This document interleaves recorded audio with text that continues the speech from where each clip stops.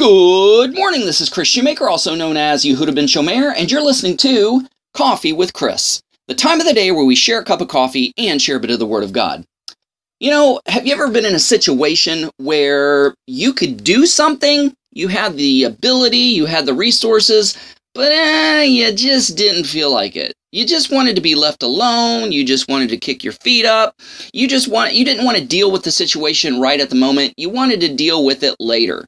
Well, in Proverbs chapter 3, beginning with verse 30, it says, "Do not withhold doing good to the needy."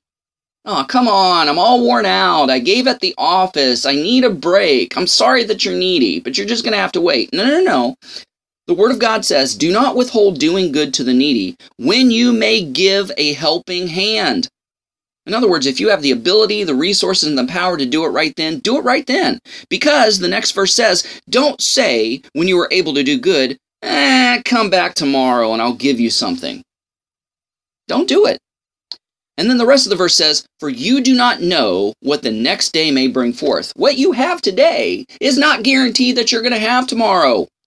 So if you have it today, do it today with the ability and the resources you have, because tomorrow is not guaranteed. You may not wake up tomorrow, or tomorrow may come and a tornado, flood, fire may take away your ability and your resources. So again, it says, do not withhold doing good to the needy when you may give a helping hand. Do not say when you are able to do good, "Come back tomorrow and I will give you something," for you do not know what the next day will bring forth. Guys, thanks so much for listening. Go out there and have a great day. Shalom and God bless.